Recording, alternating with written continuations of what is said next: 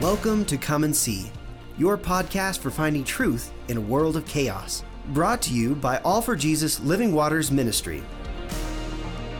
With host and founder Richard Case and co-host and retreat leader Kathy Riccone. Jesus reminds us to watch for the signs of his return. Today we will explore further what we are seeing in our times that line up with what signs he said would indicate the potential of the end and his return.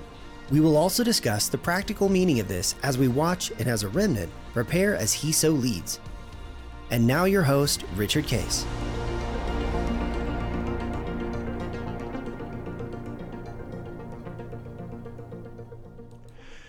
Well, good morning, Kathy. Here we are on End Times Friday. This is the last Friday of January that it's going to be broadcast, and Great. Lots of interesting stuff going on in the world right now.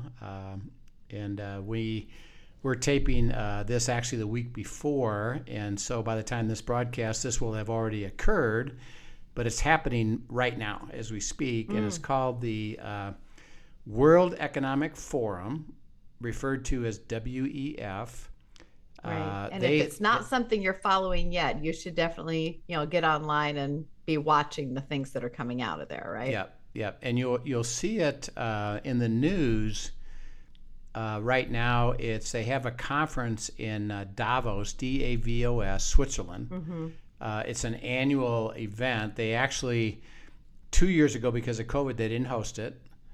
A year ago, because of COVID, which was just kind of moving, into its end phase, they pushed it into summer of last year. So this is the normal time that they have it, and because of that, they have an overwhelming. So these are kind of closer back to back with the summer one, and then coming again this quickly back to in January. And because of it, they have a overwhelming participation of it. And just let me set the stage. I've been studying, the end times for almost 15 years plus in terms of in-depth stuff. And one thing that just for everybody to understand the sequencing of it is there's a beast, which we've talked about. Right. The beast starts out being a system, and it's a one world government system. That's what starts the tribulation. Okay. It is readily accepted by the world. There's not a conflict. There's not an opposition. There's not people that don't like it. The only ones that don't do it are the remnant, by the way, and it's because of spiritual things, not because of the natural things. So the beast becomes the system, the one world government with one new economic system, one new currency worldwide. Everybody gives up their sovereignty for the global system, and willingly does. That's called the beast. Out of that beast, and it says the beast has 10 heads, which, we've, in the past, it was, that must be 10 presidents or prime ministers of 10 leaders of nations. Some sort. Yeah. But it appears that it is more of a corporate structure. And it's just 10 heads that now become part of the deciding group of the one world government. And then out of that 10 is one that's lesser, not part of the 10 to start with. He's an underling, so to speak, steps into becoming a part of the 10 when he eliminates 3 of the 10. And eliminates isn't I do it by force, it's willingly done, because it appears like it's a good thing, not a bad thing.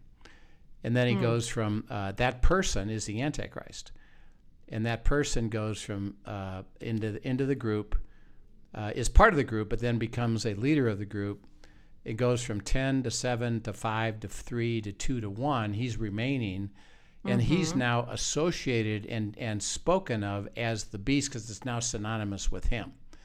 Right. And the Antichrist is the beast. There's a false prophet, which is a religious leader that says, yep, he's God, and a good God. Basically endorses him and gets a lot of people to believe that as well. And then the third party of it is Satan, the dragon. And actually, he's the one manipulating everything behind the scenes.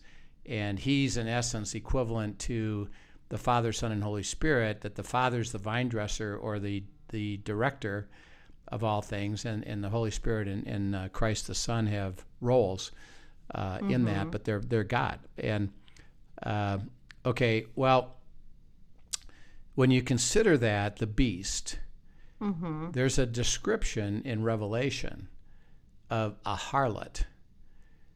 And the harlot is what creates the beast.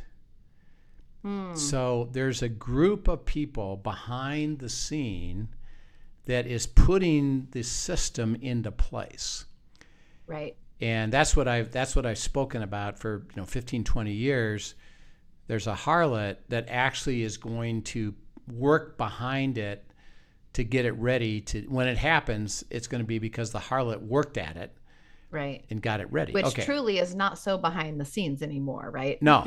So when I first started, what I knew is, and you can send questions in, and we can certainly maybe address this further, but the Rothschilds have been basically behind the scene of everything for the last 200 years, the Rothschild family. And they associated with the Masons.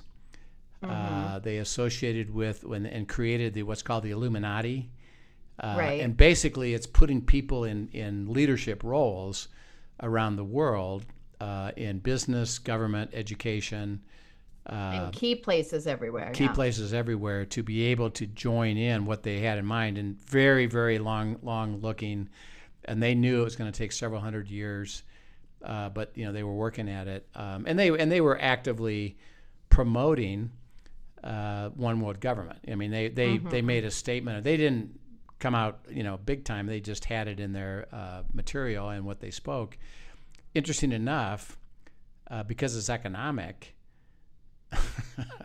this is pretty funny because it's foreign to everybody who understands it. Who do you think owns every single central bank in the world?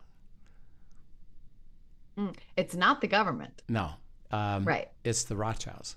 And they have been putting in place and now have controlling ownership of every single central bank in the world.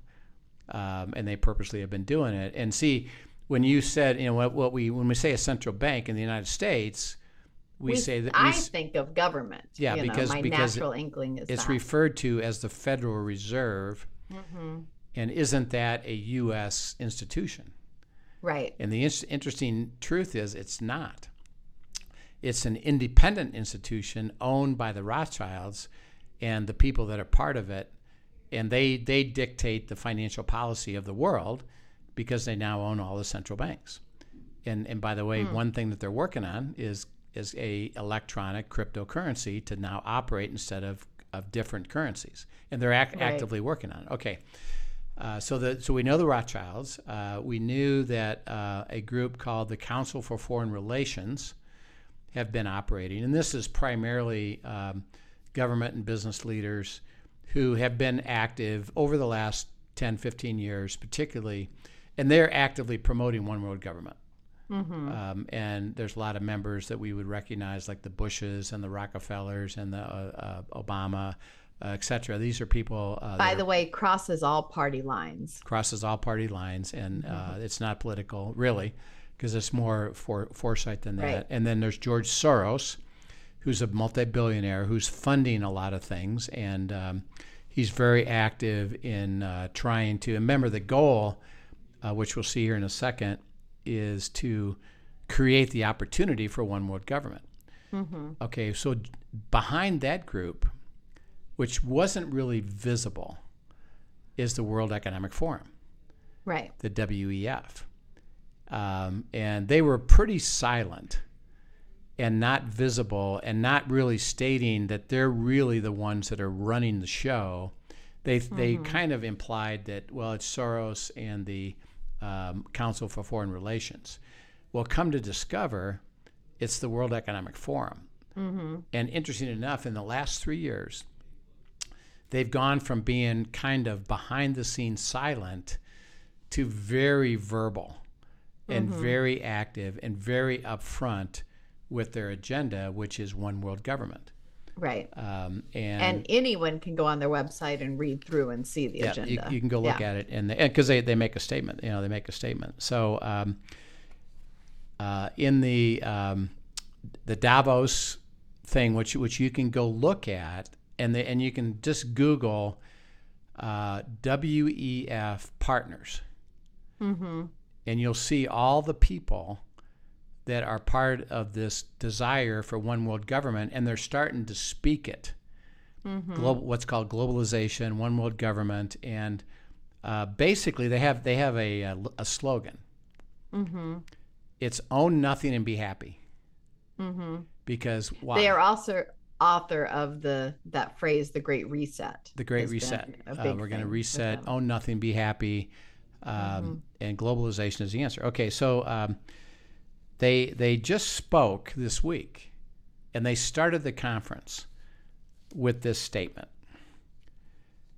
The WEF's new Global Collaboration Village is the means and the ability to develop one world government that can be the only thing trusted at a time when worldwide trust in political institutions is at an all-time low. And that's their starting statement. Opening of the conference with worldwide leaders everywhere is that, coming together to it's unify. The worldwide government is going to be more valuable and more important and more productive than all of your local governments, local meaning national. And so think of what's happening. Think of the United States. I mean, just think of the House, Senate, presidency. How much confidence do you think the average person has in just the government to be able to function? They don't. Oh, they don't right now. Because it's a mess. And if COVID did anything, it raised across the board people's distrust of the government. That's right. And it's happening worldwide. So that the WEF is purposely doing that and then building the structure to be able to collapse the system, which is going to have to happen. Then the solution will be the one world government, which they've been speaking about. And then the people in the world are going to say, yes, isn't that a good idea? And yeah, I'll give up my ownership of it. And yeah, I'll surrender my sovereignty because it solves my problem, which is economic distress. And it's great. And I don't even trust my own government to solve it. I trust, and now I trust you guys because you've been building that thing. So it's happening right now, right in front of us. So because of that, the question we all have to ask is this a timeline that's the clock started? That actually is headed toward that direction, and we know it's not going to happen probably tomorrow, but in the next, 5 years, 10 years, they've set a date of 2030 as their Great Reset. As their goal, yeah. And then that would issue the tribulation. And then Elon Musk, who we know, just bought Twitter and is kind of a thorn in everybody's side because he kind of speaks what he thinks. He made a statement about their statement. Oh, really? Yeah. He said, hey, do you realize that one world government is getting put in place without representation? Oh, wow. So that's fascinating. When did he speak that this week? He spoke that right after that initial statement that my goodness. Made. He said, do you realize that one world government is getting put in place without representation? In other words, we're not going to try to engage and support it. It's going to happen, and it's happening without anybody having a say-so in it other than them. However, we know because of Revelation, it's going to be willingly accepted because it solves a problem. So I would urge you to pay attention. Look up Davos. Kind of get an inkling of the breadth of the participants in that and who they are, and they're all big time government. They're big time business CEOs around the world, and they're all joining together and speaking the same tune: one world government. Okay, so we know the harlot does it, and now, interesting enough, right now today we know who that is. Why? Well, they're doing it. they're putting it in place. They're getting ready to go. And so it's the question is this the time? And again, Jesus said, be careful. You can't dictate the time or say you know the time, but watch the signs. And the question we all need to ask is, Father, since we can see it and now understand it, is this in fact, are they getting ready to put it in place? And that will begin the tribulation. Right. So it'll be interesting, to see it. So lots going on. We'll talk more about that as we get more input, from what's going on over there. But it's always interesting to me when it kind of was quiet, and all of a sudden with COVID and everything else that's been going on, everybody is now verbal about it and upfront about it, meaning, I've got enough people now supporting us that we don't need to be quiet anymore. Actually, the ones that we want to be quiet are the ones that would think, wait a minute, I don't think this is of God. Right. And we'll be the only ones, by the way, that will say that. Because it's spiritual, remember, it's not just natural. And, we'll get into that. So as we study this, we need to look at our relationship to that. So go to 2 Timothy 4, 1 through 5. 2 Timothy 4, 1 to 5. Sure. It says, I charge you, therefore, before God and the Lord Jesus Christ, who will judge the living and the dead at his appearing in his kingdom. Preach the word, be ready in season and out of season. Convince, rebuke, exhort with all long-suffering and teaching. For the time will come when they will not endure sound doctrine. According to their own desires, because they have itching ears, they will heap up for themselves teachers, and they will turn their ears away from the truth and be turned aside to fables. But you be watchful in all things, endure afflictions, do the work of an evangelist, and fulfill your ministry. Yep.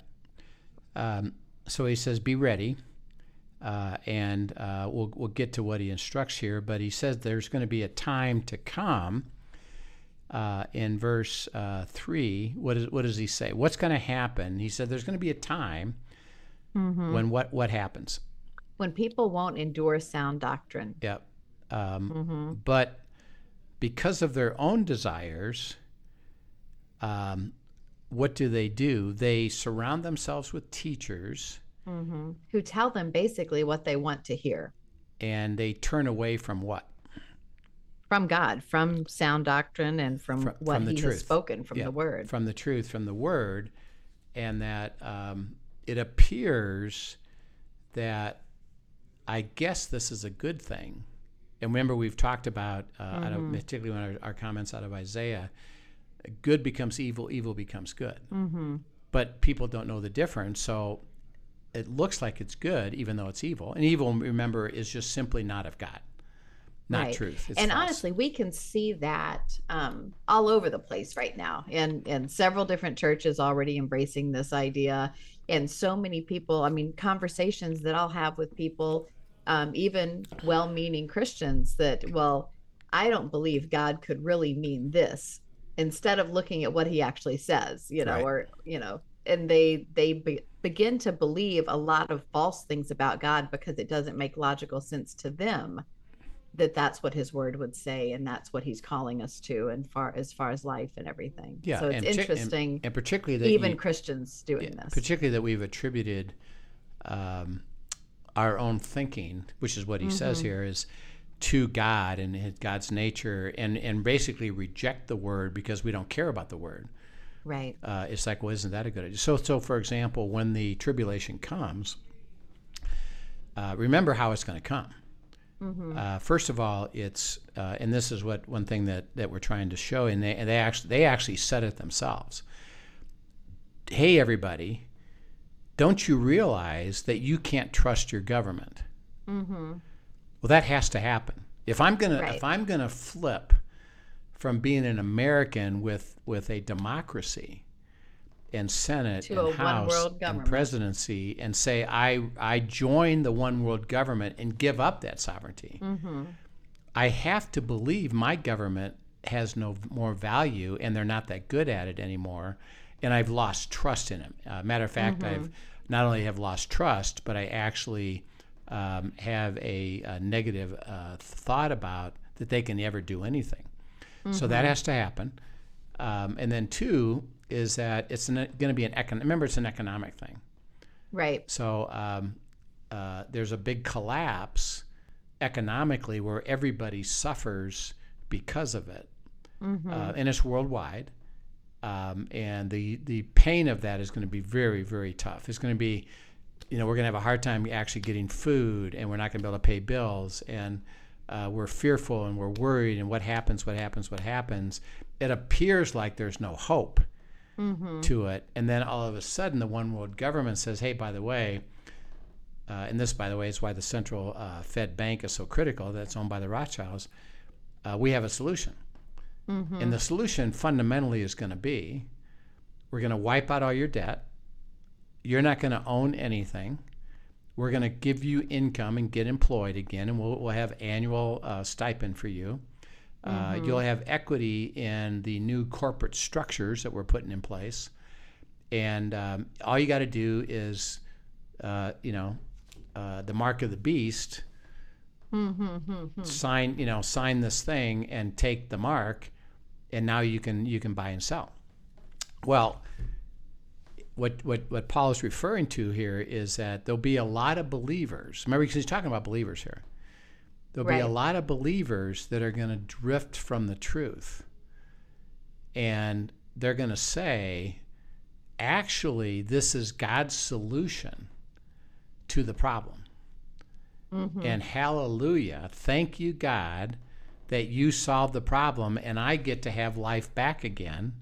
Right. And I'm going to join that.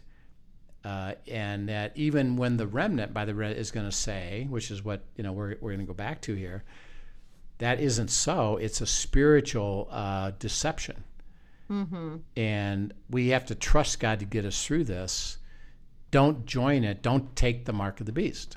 Right. And we've had episodes where we talked about the extreme ramifications for that. Yeah, yeah. And by the way, we keep wanting to encourage everybody. It'll be clear, not fuzzy. And by the way, your community will help to reinforce that. We see it. But clear, not fuzzy, though. But there are lots of people that are deceived by it. So clear, not fuzzy, if you are abiding and staying in the Word and staying in community and processing. But I don't think it's going to be clear, not fuzzy for those who are really, lackadaisical with their faith and with their walk with God. I think it's going to be, they're going to be deceived. Yeah. And so that's why he says to Timothy, because he's encouraging him, says, stay in the Word, receive the Word, teach the Word, be ready, and convince, rebuke, exhort, and long-suffering, and teach based on the truth, because it's a spiritual thing, not a natural thing. Right. And that, like you say, the deception will be because people aren't receiving the Word of God or walking with God. Right. It appears to be a good thing, and they're going to convince each other it's a good thing. It's going to be a massive deception as we head into that, so that if we're right now we're in 2023 and they've established their timeline at 2030. By the way, it doesn't guarantee that. Well, that's 7 years of getting ready for this. That's why we're trying to spend the time on it. And again, whether it's actually it or not, and it's just this big opposition spiritually, it's going to happen anyway. And we're just going through a cycle of that. Well, then God says, I still need you to come and be with me. Right. Absolutely. And learn what it means to walk with me, and let me guide you into truth, and don't be deceived by not truth. And the key is you got to abide, you got to walk with him, you got to learn to follow the Holy Spirit, to be led, to do that in community, and keep saying, well, what does God say? And by the way, God doesn't violate his word that he's already written. And he just builds upon that. And the key is don't throw that out, because nobody's really focusing on it. So he just said, be careful. Okay. As we go further in that, he gives us another instruction about that. So go to Matthew 25 and read verses 1 through 13. And we'll spend some time there, and then we'll look at it further next time as well. So Matthew 25, 1 to 13. Yep. When the kingdom of heaven shall be likened to 10, then the kingdom of heaven shall be likened to 10 virgins who took their lamps and went out to meet the bridegroom. Now 5 of them were wise, and 5 were foolish. Those who were foolish took their lamps and took no oil with them, but the wise took oil in their vessels with the lamps. But while the bridegroom was delayed, they all slumbered and slept. And at midnight a cry was heard, Behold, the bridegroom is coming, go out to meet him. Then all those virgins arose and trimmed their lamps. And the foolish said to the wise, Give us some of your oil, for our lamps are going out. But the wise answered, saying, No, lest there should not be enough for us and you, but go rather to those who sell and buy for yourselves. And while they went to buy, the bridegroom came, and those who were ready went in with him to the wedding, and the door was shut. Afterward, all the other virgins came also, saying, Lord, Lord, open to us. But he answered and said, Assuredly I say to you, I do not know you. Watch therefore, for you know neither the day nor the hour in which the Son of Man is coming. Yep. Okay, so it's talking about the wise and the foolish. Fundamentally, what's the difference between the wise and the foolish? The wise are following and seeking God's wisdom, and the foolish are staying in self and on their own. Yeah. It says in verse 11, well, as far as I was concerned, to the foolish, it didn't matter. And so what? And now think about. Remember, he's talking about followers of Christ per se. So it's not. We know the foolish who don't receive Christ don't even have a shot at this. Right. So we're not including them in the 10. It's just there's people that are kind of together of the same family. 5 wise, 5 foolish. The foolish say it doesn't matter. Okay, why would they say that? I think they're just not seeking, not asking. They're doing their own thing and preoccupied with other things. Okay, so what do they remember? It's the virgin that is coming to the bridegroom. So the bridegroom, the master, the person who is preparing the place. What do they, in essence, think about the bridegroom that isn't so? They don't realize, like, because my understanding, and when you go back into these, is that there is actually a whole historical context as to brides waiting, the virgins waiting for their bridegroom to come. And it can be months of process that they're waiting and they're supposed to be prepared, back in historically in Hebrew times. Yeah. So that the bridegroom could show up any time, but because there's such a delay, they don't necessarily think he's really coming, so they're just living life and doing their thing without really anticipating that he could be at any time. Yeah. And we'll see that,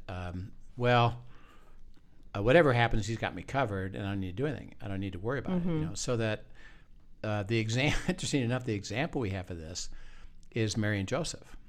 What you're referring to is that in the Jewish culture, if a man gets betrothed, engaged to a woman, and by the way, because of the lifespan back then, they got married when they were 13, 14, 15 years old. Really young, yes. And so, that's why and by the way, a male would go through what? Bar mitzvah. I'm a man, 13 years old. And now you can get married. And so what happened is that I betrothed to you. It's at least a year that I'm going to go and prepare the room in my father's house and build on another space for us to live there. Right. And I'm going to prepare a place in my father's house, which we know Jesus does, for us. During that year, and the reason it was a year is so what? They knew that the virgin was pure. And didn't have relations, and there wasn't relations with somebody else. So Mary and Joseph are betrothed. That's what Joseph is getting ready to do. And what does he discover about Mary? that she's pregnant. So he was considering, you can read this in Matthew chapter 1, he was considering putting her away. Now his options were I could have her stoned, I could put her away and have her quietly go somewhere or make it a public deal, but for sure I'm stopping the marriage.